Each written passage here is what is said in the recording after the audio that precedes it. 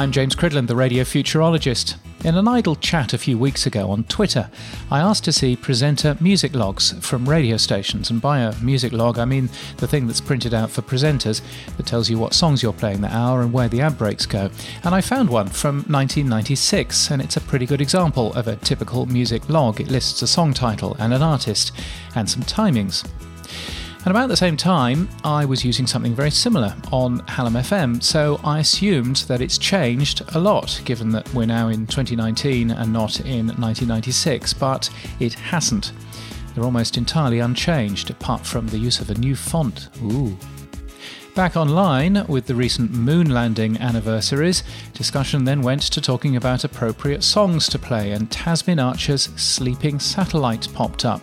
Now, when Sleeping Satellite was a hit, I was working for The Pulse, a radio station in Bradford. West Yorkshire's Top 20. This is James Andrews. You'll only find the songs that are selling in West Yorkshire on West Yorkshire's official Top 20. Tasmin Archer was born in Bradford, and therefore at the station we typically called her Bradford's Tasmin Archer whenever we back announced the song. Down the road at Air FM in Leeds, Radio Air FM, the best. They were calling her Leeds' Tasmin Archer because after she left school she worked in Leeds, at the court there. We all knew that Tasmin Archer could be claimed as a local artist.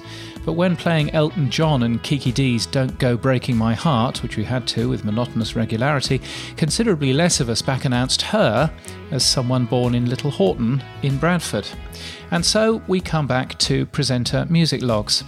Because as a tool to tell presenters where the songs go, they're great, but as a tool to make better radio, they're a bit rubbish, because they've no information on them at all. If you produce music logs today, it's not actually difficult to highlight local artists from your transmission area. And if you stuck it through a piece of software, it should be easy to pull the latest news headline featuring the artist, to grab their latest tweet, to see what they last posted on Instagram, just in case it would make for a more interesting story on the air. A smart music log could turn a lazy back announce into something that sounds researched, acknowledges the local area, and could make any station sound a little more live and up to date. Today's technology could do all of this automatically, but it turns out that at least one station has done this in the past, the UK's Classic FM, which appeared, at least for the launch of the station, to have information carefully typed with an actual typewriter onto the music log. Technology can do so much to change the way we make radio for the better, and I wonder who'll pick up my challenge to produce a better music log for all of us. You can get my weekly newsletter at james.crid.land and daily podcast news at podnews.net. And until next time, keep listening.